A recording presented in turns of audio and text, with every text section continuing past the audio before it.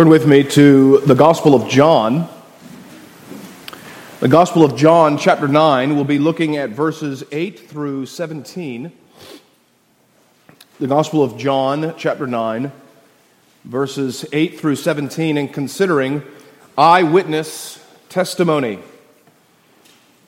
The Gospel of John, chapter 9, verse 8. Give attention to God's holy word.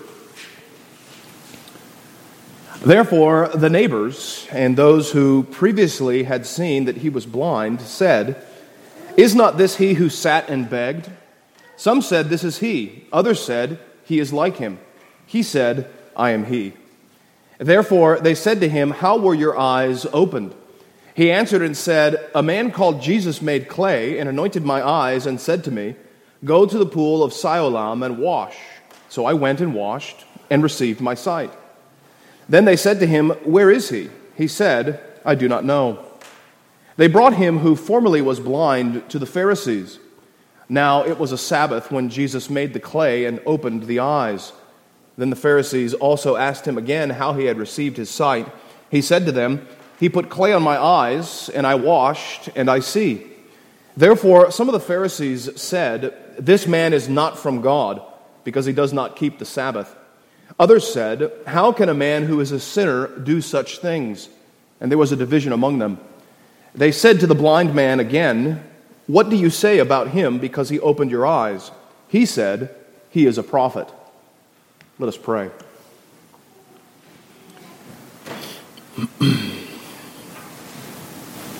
Heavenly Father, we thank you for your word. We thank you for the ordinance of preaching.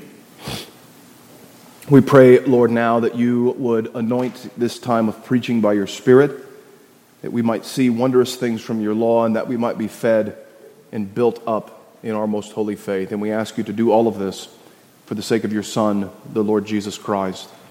For it's in his name that we pray. Amen. Perhaps you've heard the story of the 4 Hindu men.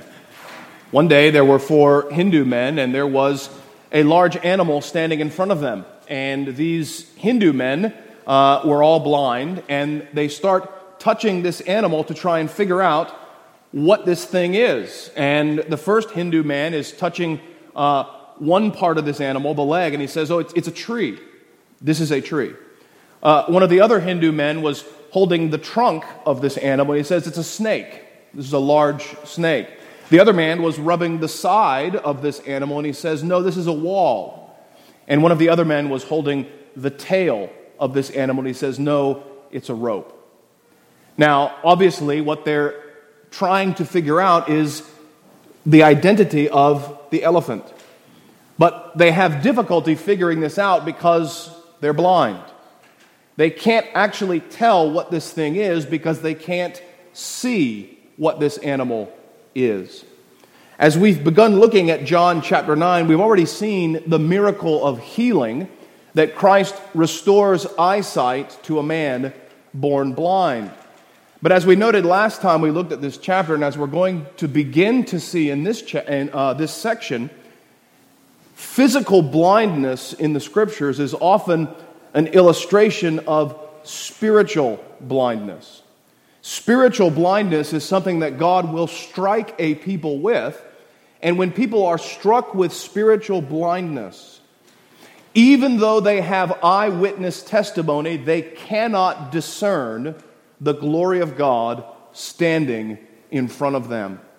In fact, what we're going to see in this passage is, even in the face of eyewitness testimony, the Pharisees cannot see the glory of God in Christ because they are committed to the doctrines of men and not the commandments of God. Even in the face of eyewitness testimony, the Pharisees cannot see the glory of God in Christ because they are committed to the doctrines of men and not the commandments of God. Well, whenever you're dealing with eyewitness testimony, you're dealing with a trial of some kind. There is a court that's gathered to try and determine what happened. And obviously, when you're in a trial, there are questions asked. When an eyewitness is brought forward to give testimony, the lawyers will ask questions, the judges will ask questions. And what we have in this passage are two sets of questions. The first set of questions is from his neighbors, verses 8 through 12, the questions of the people. And then in verses 13 through 17, the questions of the Pharisees. So we're going to just notice two things in this passage: the questions of the people and then the questions of the Pharisees. Now, as we begin to look at this passage, we need to keep in mind the context of this passage. This miracle happened in a local context. And in this local context, the way the Jews were organized is you would have local synagogues. And in these local communities, the synagogue was the gathering of the Jews for religious purposes. Think about it this way. The synagogue was, as it were, the local church of the Jews at this time. What we're going to find later on in this passage, in verse 35, Jesus finds out that they have cast this man out. They have excommunicated this man from the local synagogue. Now, what are we to make of this? Well, the Pharisees in this context, the ones that that the blind man is talking to, are church officers. They are local elders of a local congregation, and they've been given authority over this local congregation. This is going to be very important as we go through this passage and see how this story develops. But we need first to ask ourselves a question. Where does spiritual blindness come from? I've already mentioned it a little bit in the theme of this passage, but I want you to turn with me to Isaiah chapter 29. Isaiah chapter 29 describes for us where spiritual blindness comes from and why spiritual blindness comes upon people. Isaiah chapter 29, starting in verse 9, we're going to see in this passage that when people set up the doctrines of men over the commandments of God, God strikes that people with spiritual blindness. Look at what Isaiah says in verse 9. Pause and wonder. Blind yourselves and be blind. They are drunk, but not with wine. They stagger, but not with intoxicating drink. For the Lord has poured out on you the spirit of deep sleep and has closed your eyes, namely the prophets. And he has covered your heads, namely the seers. Now keep in mind, in this Old Testament context, the prophets and the seers functioned like local pastors. These would have been the men in the local synagogues who were preaching the word of God to the people. They were in the office of shepherd and pastor. The Lord says to these men, I have poured out the spirit of blindness upon you, specifically upon the leadership of these local churches. Continue reading in verse 11. The whole vision has become to you like the words of a book that is sealed, which men deliver to one who is literate, saying, read this, please. And he says, I cannot, for it is sealed. Then the book is delivered to one who is illiterate, saying, read this, please. And he says, I am not literate. Notice the second piece of Isaiah 29. The leaders have been blinded, and now the result is the people come to the leadership and say, interpret this for us. Tell us what this means. And the leadership says, we can't. We don't know what's going on. The book is sealed. Or they're illiterate. They can't read the book. Notice the movement from the people to the leadership. Continue reading.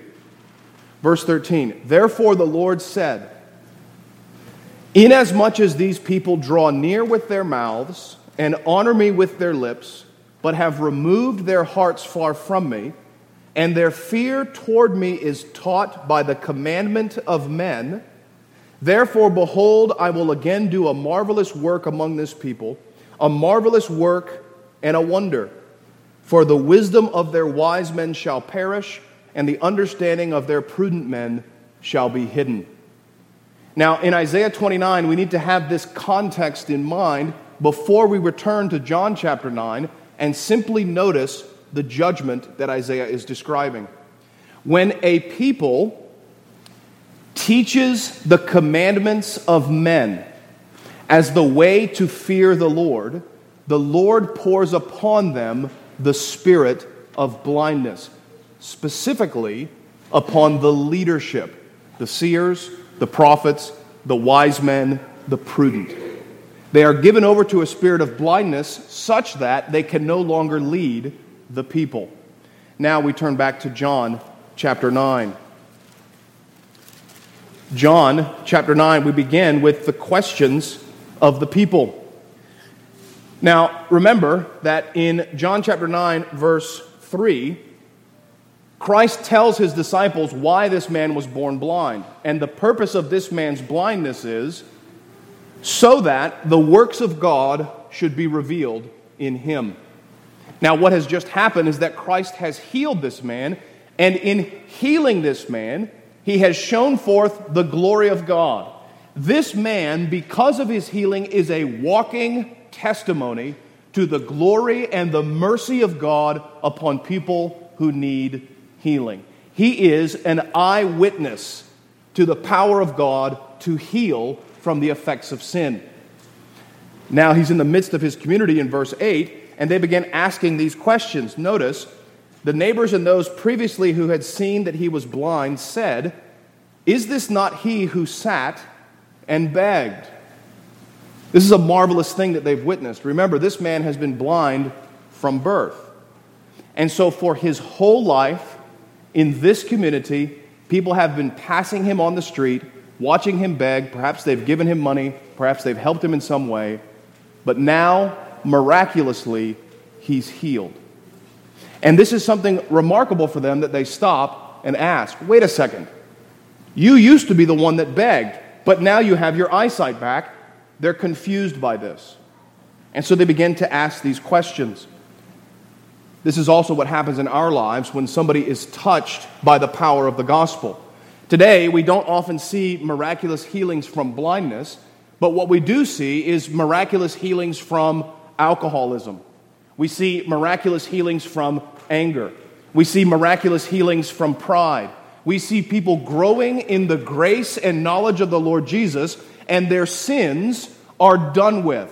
Their sins are dealt with, and this might provoke these kind of questions. Let's say in your children, when they were younger, they were disobedient and mouthy, and then at some point they grow in maturity, they begin to show respect. They begin to praise Jesus on their own. Let's say in your marriages, your spouses may be surly and unloving, and then over time they begin to grow and they're changed. Likewise, we would ask these kind of questions. And so the people around him ask, and there's confusion about him. Some said, "This is he." Others said, "He is like him." He said, "I am he." Notice how the man is put in the position of giving testimony to the grace of God. He answers their questions by simply saying, "I am the one that was blind, but now I see. I am the one who was arrogant, but now I'm humble. I am the one who was a drunkard, but now I'm sober. I did used to be this way, but now I'm this way." And this is a powerful testimony.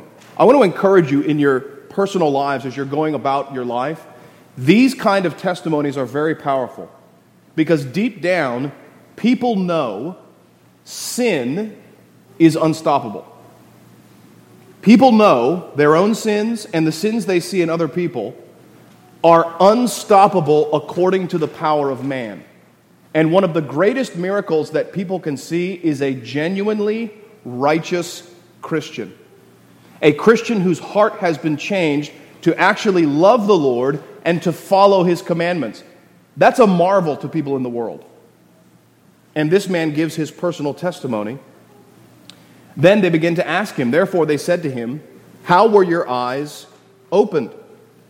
He answered and said, "A man called Jesus made clay, anointed my eyes, and said to me, 'Go to the pool of Siloam and wash.' So I went and washed and received my sight." Then they said to him, "Where is he?" He said, "I don't know." Now, as they begin to ask him more about how this happened, he gives them a testimony of the power of Christ. And he says, "He told me to do this, I went and did that, and I've received my sight." Now, keep in mind the context of it, as I've already mentioned. The purpose of this miracle is to show forth the glory of God. This was a remarkable miracle in this community. The people are so astounded by this miracle, they don't know what to do with this.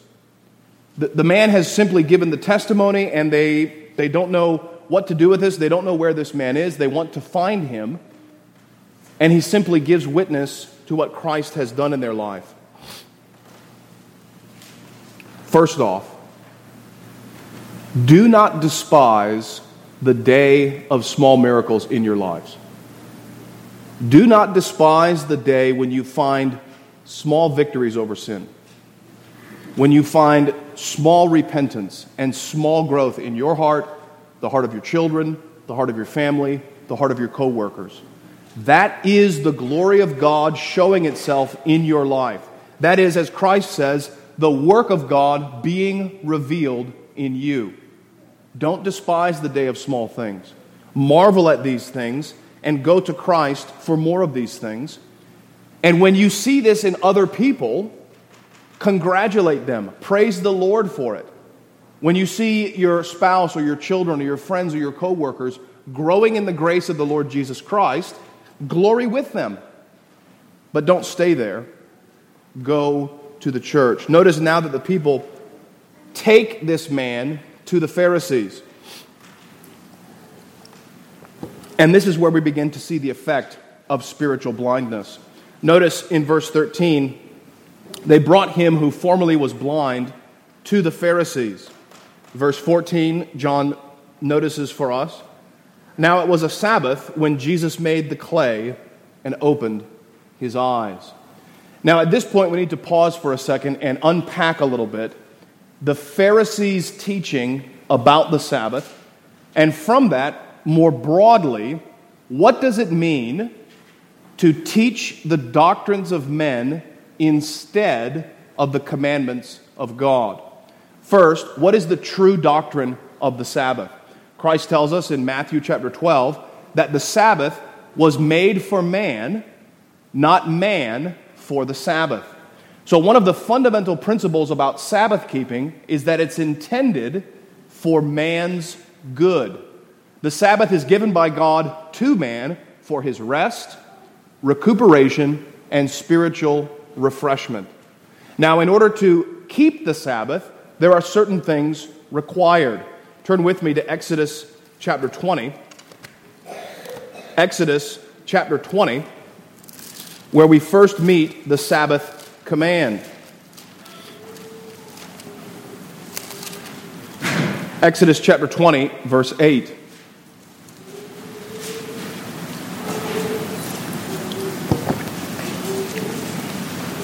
In order for man to rest and to be spiritually rejuvenated, these things are required of us to keep the Sabbath rightly.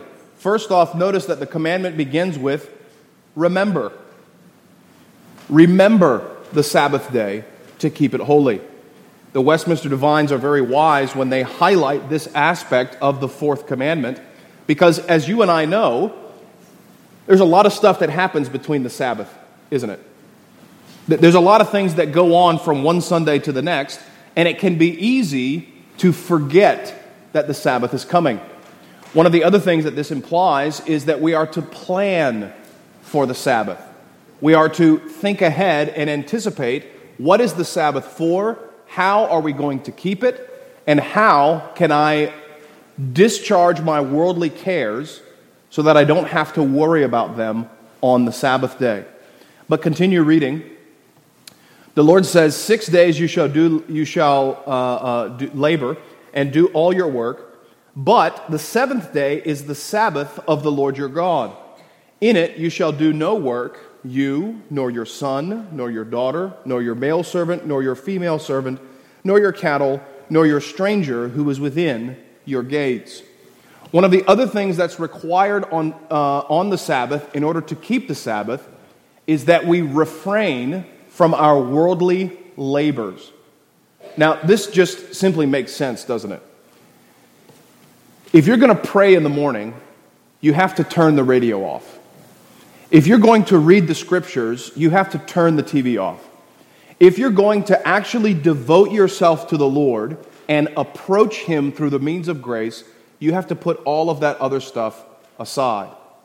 Well, if it's true on Monday in the prayer closet, how much more true is it on Sunday when the whole day is to be set apart for God's worship?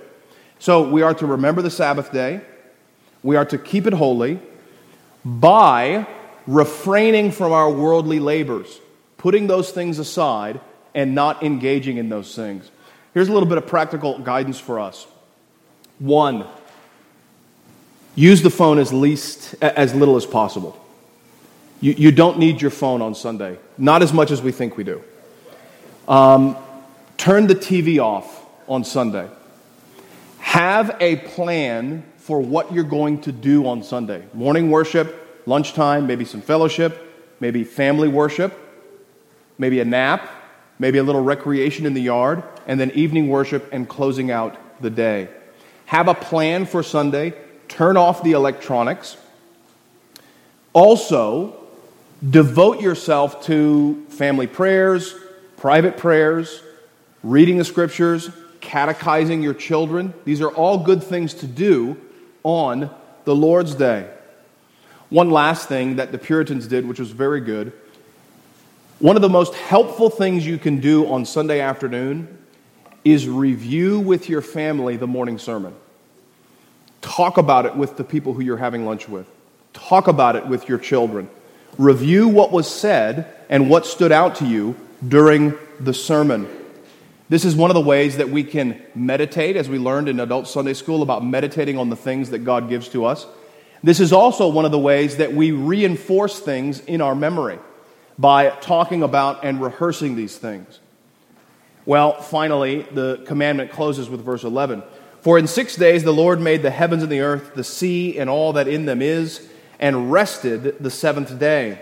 Therefore the Lord blessed the Sabbath day and hallowed it.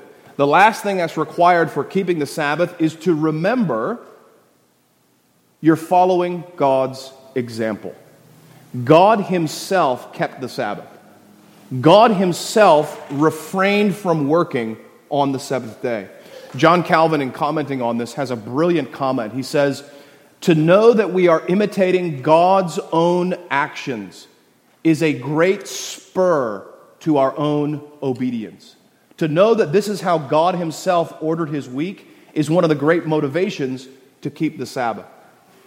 So this is just a brief overview of the true doctrine of the Sabbath. Remember it, put aside worldly care, and remember that God did the same thing.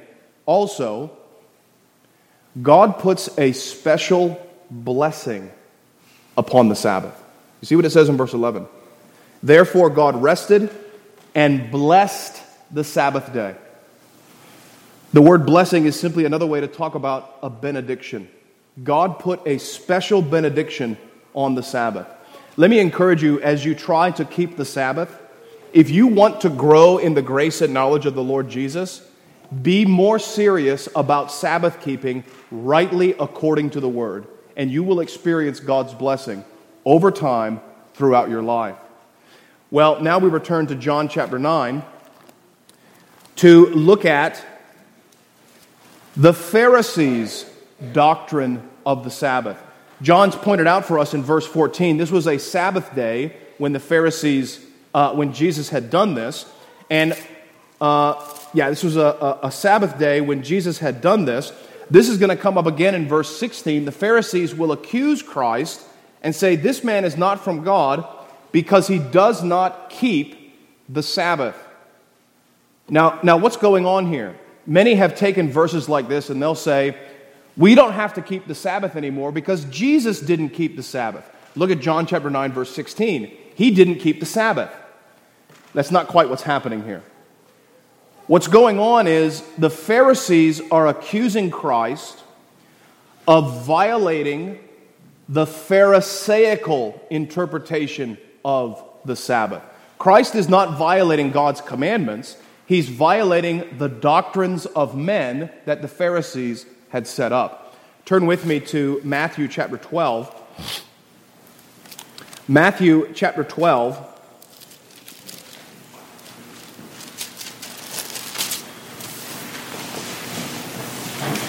And there's two episodes. We won't go through all of the episodes. Chapter 12, verse 1, where Christ is engaging with the Pharisees once again on the doctrine of the Sabbath. Now, what's ironic about Matthew chapter 12 is that it comes right after Matthew chapter 11. And in Matthew chapter 11, Matthew has put at the end of chapter 11 this statement. Matthew 11, verse 28, "Come to me, all you who labor and are heavy laden, and I will give you rest. Take my yoke upon you and learn of me, for I am gentle and lowly in heart, and you will find rest for your souls. For my yoke is easy and my burden is light."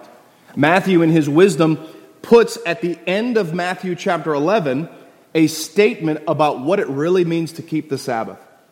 To keep the Sabbath means to commune with the Lord Jesus Christ, and you will find rest for your souls.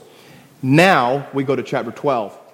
At that time, Jesus went through the grain fields on the Sabbath, and his disciples were hungry and began to pluck heads of grain and to eat. When the Pharisees saw it, they said to him, "Look, your disciples are doing what is not lawful to do on the Sabbath." But he said to them, "Have you not read what David did when he was hungry?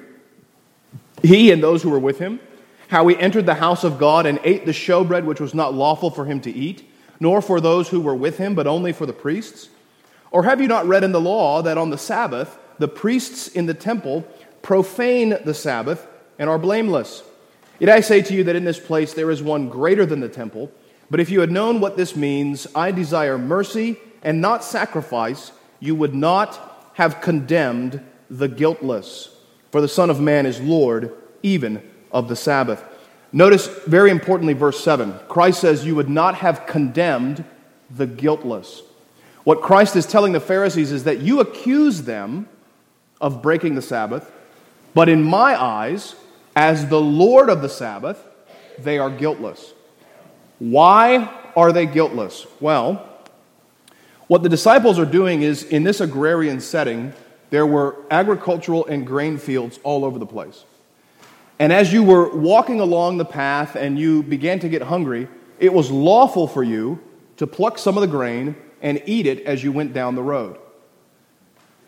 What the Pharisees said, because in the Old Testament you were supposed to keep the Sabbath during seed time and harvest, meaning you were not allowed to put your sickle into the grain.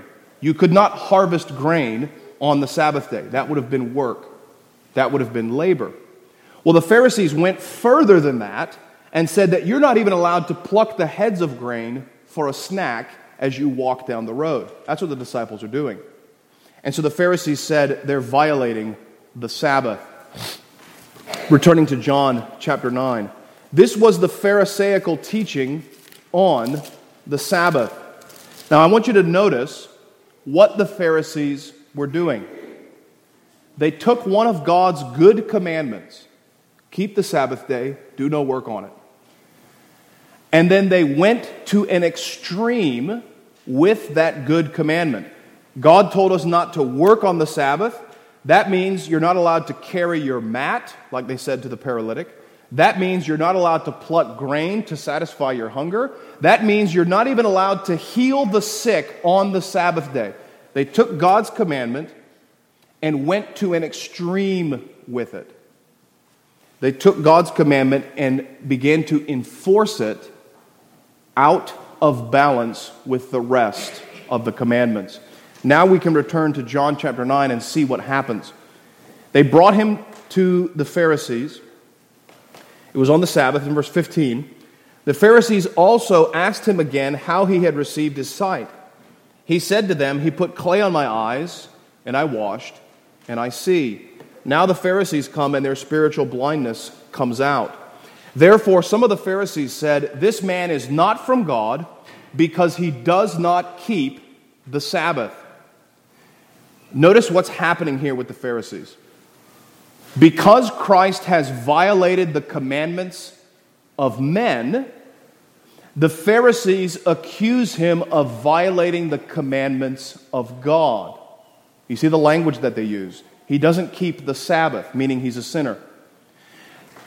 The great tragedy of this is not only that they are being legalistic, but in this legalism, they are blinded to the glory of God in the miracle that's standing right in front of them. The man who was blind, whom all of his neighbors brought to the Pharisees, they said, "Hey, this man was blind, now he can see." And apparently this Jesus is the one who's done it. All the Pharisees can think about is, oh, he violated the Sabbath. This can't be a man from God because he violated the Sabbath. And so they're blinded. They're blinded to the power of God in this man's life. They cannot see the glory of God in Christ. Matthew 23, turn with me to Matthew 23. Christ pronounces woes on the Pharisees for this feature of themselves. I won't read the whole passage, but as you read Matthew 23, you find again and again Christ calls them blind guides. He says constantly to them, verse 16, "Woe to you, blind guides." Verse 23, "Woe to you, scribes and Pharisees, hypocrites, for you pay tithe of mint and anise and cumin, and have neglected the weightier matters of the law, justice and mercy and faith. These you ought to have done without leaving the others undone." Blind guides who strain out a gnat and swallow a camel. This is the effect of legalism, and Pharisaical legalism in particular. It makes people spiritually blind, and they will strain out a gnat and swallow a camel of sin. These Pharisees will strain out the gnat of Sabbath breaking, and they'll swallow the camel of unbelief and not trusting in the Lord Jesus Christ. Returning to John chapter 9. They said, "This man is not from God because he does not keep the Sabbath." Others said, "How can a man who is a sinner do such things?" And there was division among them. Spiritual blindness is a real thing today. There are many spiritually blind in the church today.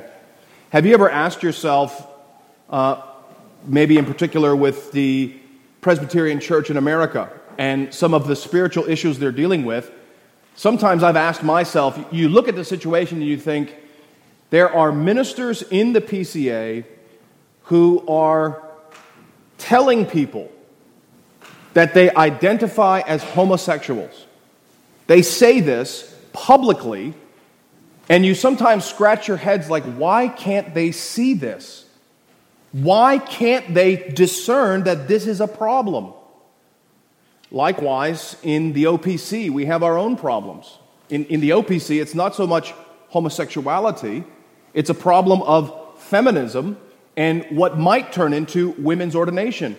We have women in the Orthodox Presbyterian Church who are teaching things publicly that is everything short of ordaining women. The way that some of these people teach and the way that they talk, it's all the same arguments for ordaining women to the ministerial office. They won't go that far yet, but that's where their doctrine leads. And sometimes you may scratch your heads and think, how can the leadership of the OPC not see these things? How can they not see the problem? Well, I think it comes down to spiritual blindness. I think it comes down to this dynamic that in the PCA, in the OPC, the Southern Baptist Church as well, there are doctrines of men that the church is more committed to than the commandments of God. And what is that doctrine of men? Today, We don't have a problem with Sabbath legalism. That's not the problem. We don't even have the problem that, say, the Church of Christ has. You know, the Bible says you need to be baptized. Church of Christ says, yeah, you should be baptized. And if you're not baptized, you're not saved. See, they take God's commandment and go to an extreme. That's not the problem in the OPC, or in the PCA, or in the Southern Baptist Church. The problem in our churches, I think, is that we've adopted what's called the 11th commandment. Some of you have heard this before.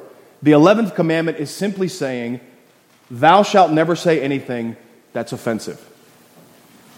Thou shalt never give offense to another brother or sister in the church. That commandment has now become the standard of righteousness, that if you violate that commandment, people will neglect everything else that you're saying. If you violate the Sabbath, like Jesus did, people will be blinded to the truth of what you are saying. I think this is the dynamic in our churches today, especially in the climate in which we live.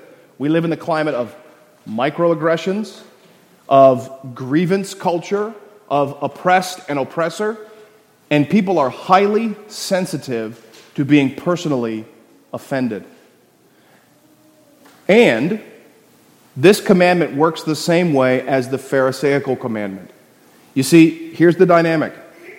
They take one of God's commandments and they make it an extreme. They exaggerate it to the exclusion of all other commandments. What does God's word tell us about how we should speak? We should speak with love. Paul tells us that all of our speech should be seasoned with grace. The book of Proverbs tells us that a harsh word turns away wrath, that we should speak seasonably, that the words of the wise are like healing ointment, like apples of gold in settings of silver. The Bible puts a high premium on how we speak. But you see, the problem is, when you make that the only commandment, when you make that the only thing that's important, now it becomes a doctrine of men. And spiritual blindness sets in, and people simply cannot see. Remember also what I said from Isaiah 29 and in this passage. It's the Pharisees who are blind. In Isaiah 29, it was the prophets, the seers, the wise, and the prudent who were unable to see.